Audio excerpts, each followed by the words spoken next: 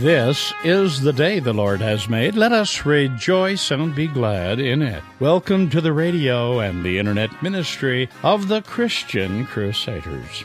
Pastor Kramer continues his sermon series, Following Jesus, with today's message, Following Jesus Means New Ambitions.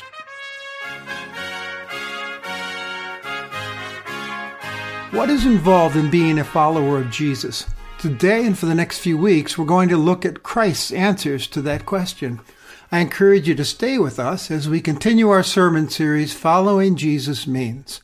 We begin our worship in the name of the Father, the Son, and the Holy Spirit. Let's pray. Almighty and eternal God, you know our problems and weaknesses better than we ourselves. In your love and by your power, help us in our confusion, and in spite of our weakness, make us firm in faith through Jesus Christ our Lord. Amen. Crown him with many crowns, the Lamb upon his throne. Hark how the heavenly anthem drowns all music but its own. Awake my soul and sing of him who died for thee, and hail him as thy matchless King through all eternity. Crown him the Lord of love, behold his hands and side, rich wounds yet visible above, in beauty glorified. No angel in the sky can fully bear that sight, but downward bends his wondering eye at mystery so bright.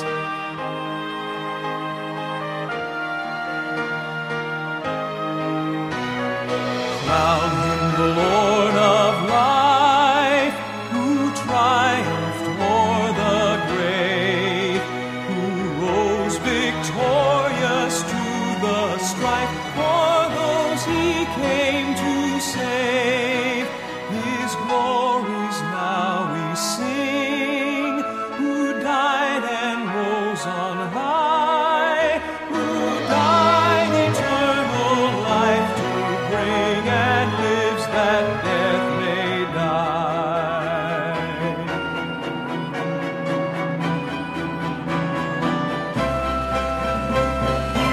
Crown him the Lord of heaven, one with the Father known, one with the Spirit, through him from yonder glorious throne. To thee be endless praise, for thou for us hast died. Be thou, O Lord, through endless days adored and magnified. Crown him with many crowns.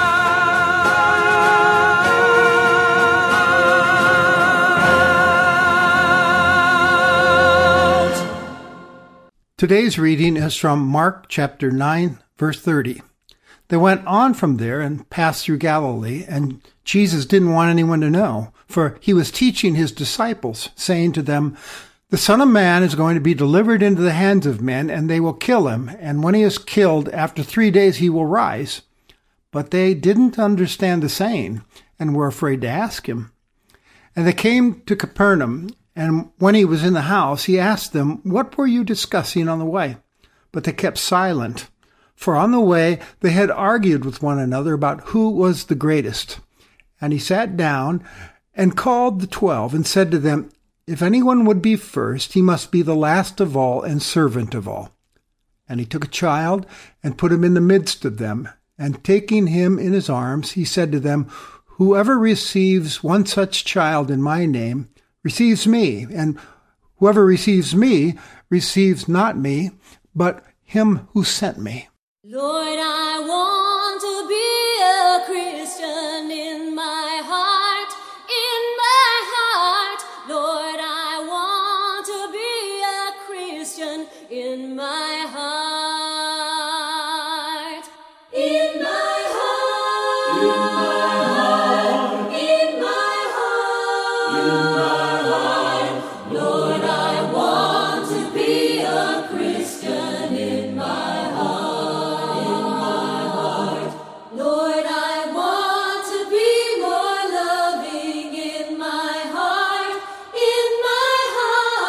Lord, I want to be more loving in my heart. In my heart, in my heart, in my heart, in my heart, Lord, I want to be more loving in my heart, in my heart, Lord, I want to be like Jesus in my heart, in my heart, Lord, I want to be like Jesus in my heart, in my heart, in my heart, in my heart, in my heart, Lord, I want to be like Jesus in my heart, in my heart. We do a lot of following in our lives. For instance, we follow people on Instagram and Twitter, or we follow our gut instincts sometimes. We talk of following the news. We follow recipes when we cook. We follow all kinds of things, don't we? Millions of people have discovered that the most important following a person can do is to follow Jesus Christ. He knows what makes our lives work best. After all, he calls himself the way, the truth, and the life. So how does one follow Jesus in 2021? Well, first we place our trust in him, don't we, and what he's done for us. But we also then follow him in God's Word, the Bible, and there Jesus teaches us the way citizens of his kingdom are to live. And then we obediently put his word to work in our lives. That's real following. Well, today we have another passage on how to operate as a devoted follower of Christ. In last week's reading, Jesus announced his upcoming suffering and death and resurrection to his disciples, and they didn't understand him, and he set them straight. Now we see him doing that same thing again today. He actually will announce his passion 3 times, and each time the disciples failed to comprehend what he's talking about, and then he'd sit them down and teach them about what is involved in following him. Well, in today's passage, he begins by telling them he's going to be delivered into the hands of men, and they'll kill him. Who's going to deliver him? God. Now, why? To achieve the atonement for sin that had been in the planning since the fall of Adam and Eve in Genesis 3, and the fulfillment of the promise to Abraham that his descendants would be a blessing to the nations of the world. The disciples didn't understand Jesus, and they were afraid to ask him about this. Maybe they were afraid because of the rebuke that Peter had received earlier on from Jesus. Or perhaps they were afraid because they were in denial. They didn't want to know more or even think about these kind of things. It appears that they were having their own discussion along the way after this prediction as they tagged along behind Jesus. I wonder what that looked like. Jesus is out in front quite a ways, and they're talking. Was it a heated discussion or just a group of guys walking along seriously or just shooting the breeze, laughing at each other now and then? Well, when they got to Capernaum and entered a house where they were to stay, Jesus asked them, "What were you talking about on the way here?" His question was met with an embarrassed silence because, you see, they were arguing with one another about who was the greatest among them. Can you believe it? After hearing his dire passion prediction, they are still carrying on with their own plans and agenda, establishing a pecking order amongst themselves, going back and forth about who would have the highest status among them and authority. Of course, Jesus knew all along what they were discussing. He didn't make them tell him, but he did sit down and addressed it in his teaching. I picture Jesus sighing to himself as he sat down, which signaled it's time for a teaching moment. And he motioned them to come and listen, and he said to them, "If anyone would be first, he must be last of all and servant of all." He turned their thinking and the world's thinking on its head in regards to what's important when it comes to greatness and status and power. In fact, Jesus is speaking to their ambitions and sublimating those ambitions for himself, recreating them. In place of the ambition to rule as they were after, he substituted the ambition to serve. In place of the ambition to have things done for them, he substituted the ambition to do things for others. Chase after that, he says.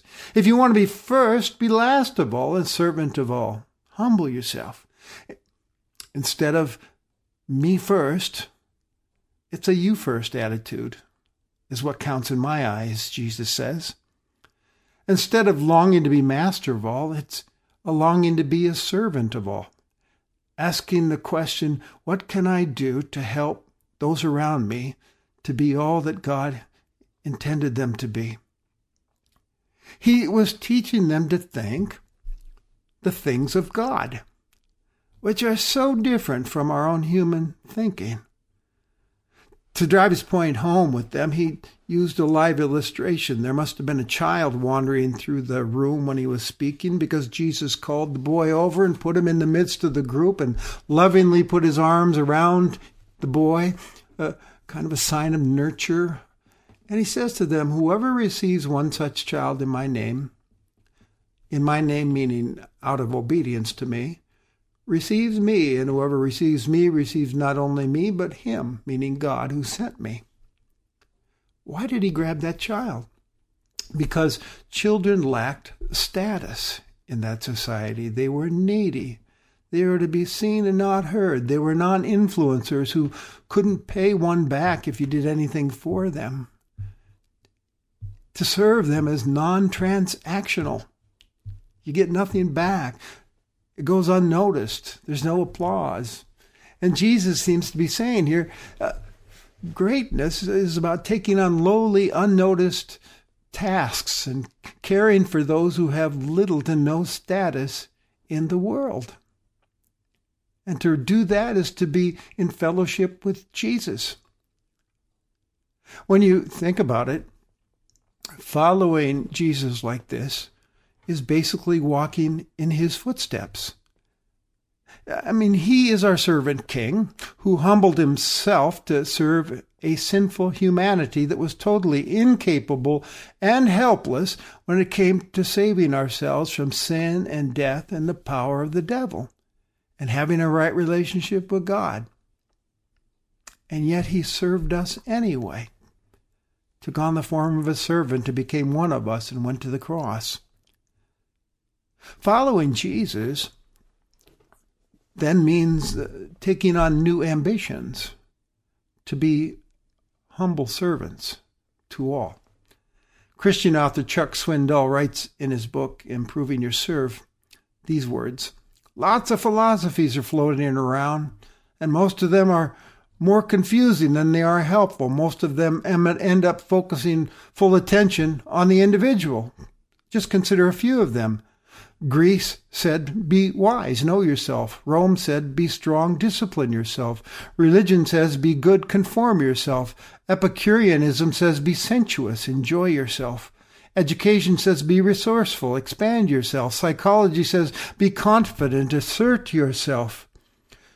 Materialism says, be satisfied, please yourself. Pride says, be superior, promote yourself. Humanism says, be capable, believe in yourself. Yourself, yourself, yourself. All of these are about doing something with and to yourself and for yourself. But Jesus says, be a servant. Humbly give to others. Put others first and be a servant of all. And that, my friend, is easier said than done. And why is that? Because, number one, our sinful nature to look out for ourselves first stands in the way. We're wired to look out for number one. We like people to wait on us. We don't want to be waiters. We want to be waited upon. And serving others can sometimes be so inconvenient and distasteful and hard and unglamorous and sometimes thankless.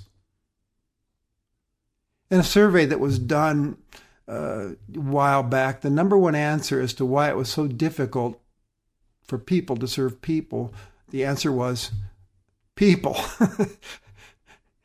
People make it hard. I think it was Pastor Gordon MacDonald who once said, "You can tell whether you're becoming a servant by how you act when people treat you like one." And notice those words Jesus said, "to all." Did you catch that? All? Even the lowliest person, the marginalized, the difficult, the unlikable, the difficult, even our enemies, even those who have different values than us or different religion. Let's not kid ourselves. If we really take Jesus at his word, this is challenging stuff that he's telling us. Listen to the confession of author Mark Roberts. He says, "I find it easy to pay lip service to the call of Jesus to servanthood, but honestly, I'm not all that keen on actually serving. When one of my children wakes up in the middle of the night with a stomachache, my first thought is not, 'Great, what a marvelous opportunity to serve one I love.' But it's, 'I wonder if my wife will get up first.'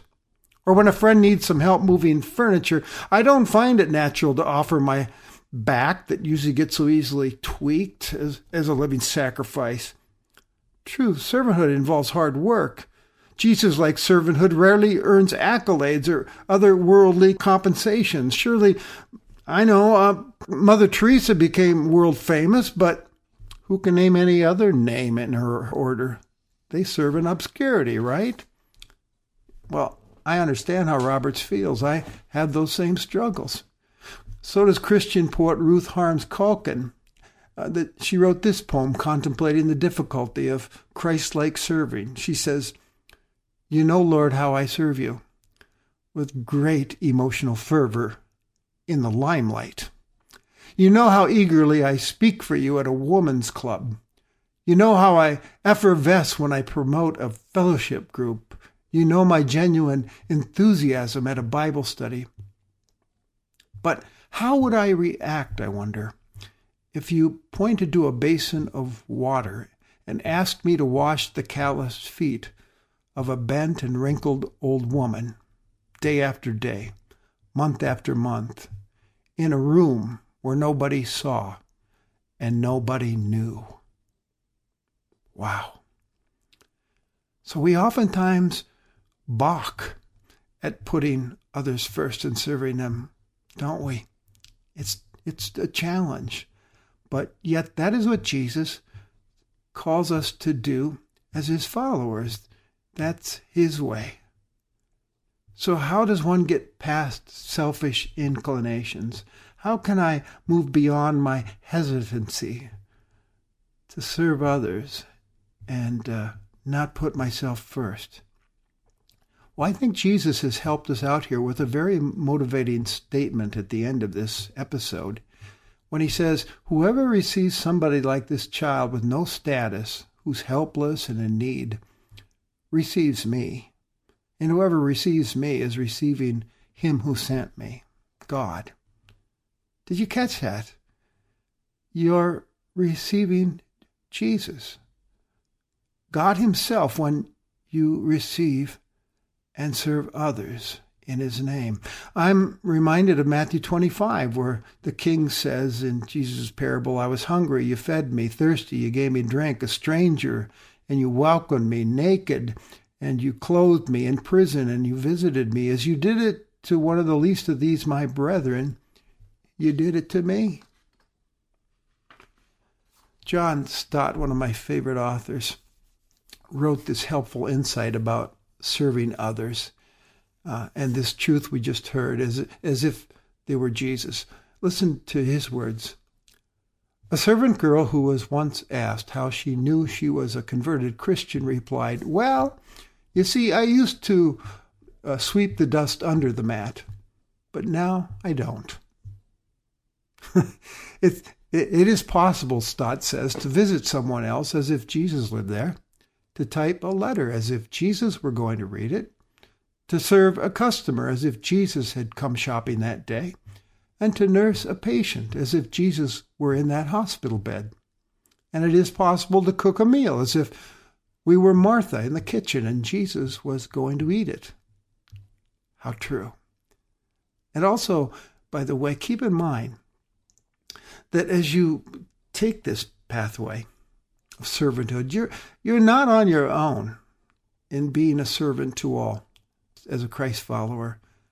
You have his Spirit in you, producing that fruit of love and joy and peace and patience and kindness. And you have the Spirit empowering you, shaping your heart and your mind to think and to love like Jesus. And you also have the great resource of prayer.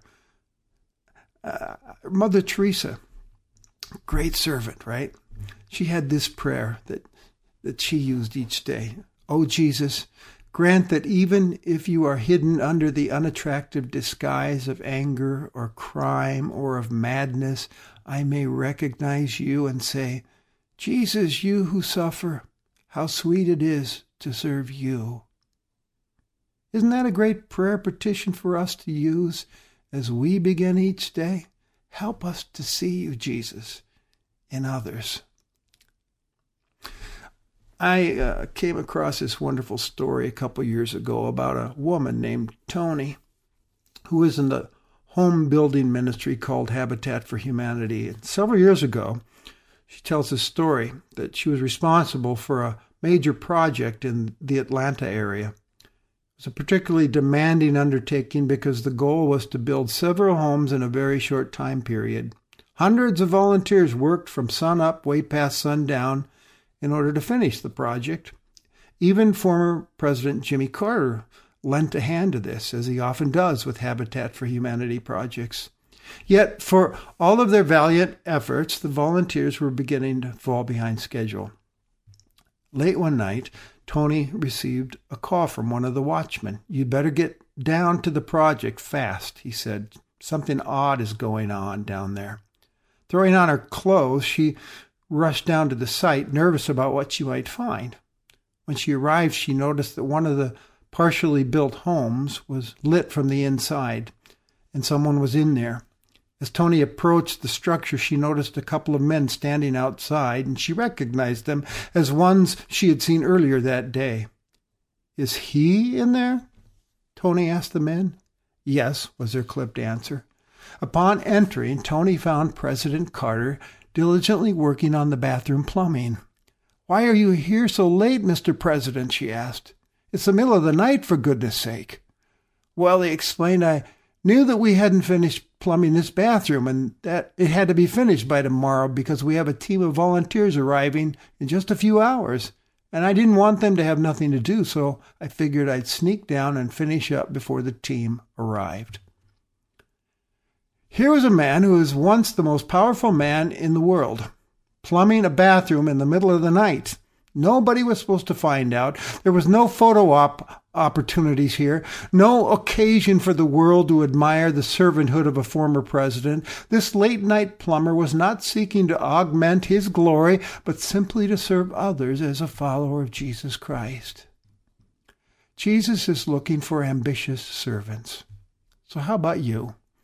Opportunities abound. You can serve your spouse, or you can help build houses for the poor. You can teach a Sunday school class or help immigrants learn to read English or feed the hungry and help them to receive vocational training, or you can regularly visit someone who's in a nursing home or in a jail. And what's our motivation? Not personal glory or even for gratitude from those we serve. We're motivated by Jesus, the suffering servant of God who gave himself for us to make us his own, who says, whoever receives one of the least of these receives me. Amen.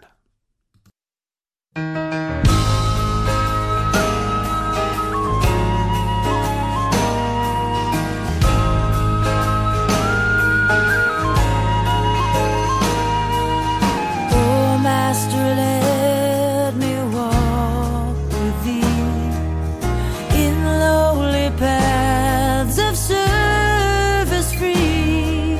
Tell me thy secret, help me bear the strain of toil, the thread of care.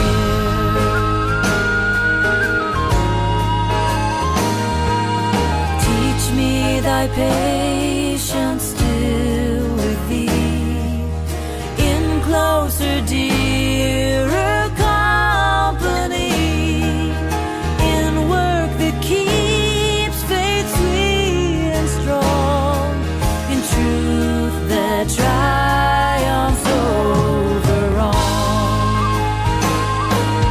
Oh, Master, let me walk with thee in closer, dearer company. Oh, Master, let me walk with thee. Oh, let me walk with thee.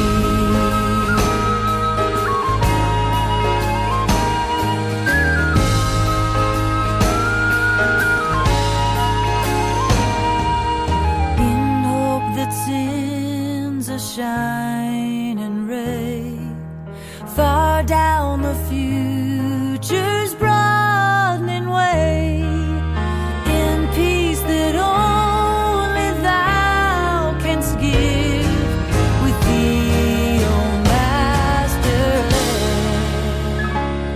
let me live.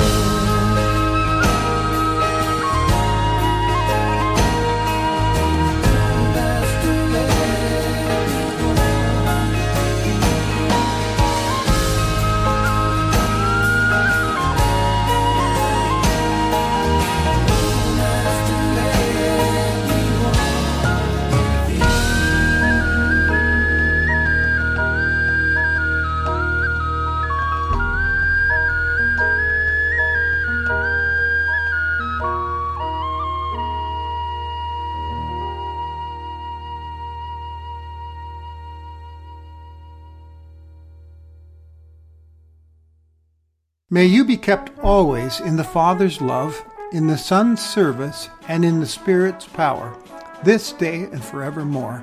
Amen. You've been worshiping with the radio and the internet ministry of the Christian Crusaders. Are you motivated by Jesus to serve others? He's leading and showing us the way.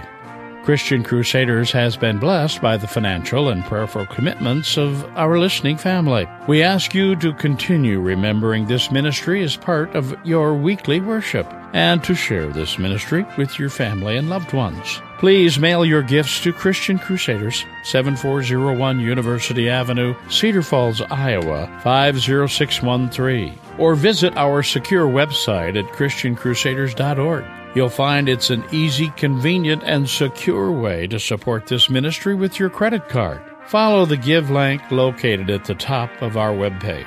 We appreciate your prayers and gifts, and as always, all donations are considered tax-deductible. Our website includes podcasts of past programs as well as daily devotions and inspiring interviews with fellow Christians. So visit us online today at ChristianCrusaders.org. We are thankful you chose to join us today, and we look forward to worshiping with you again next Sunday. Conducting our service was the Reverend Steve Kramer, speaker on Christian Crusaders, broadcasting gospel-oriented, Christian-centered biblical truth since 1936.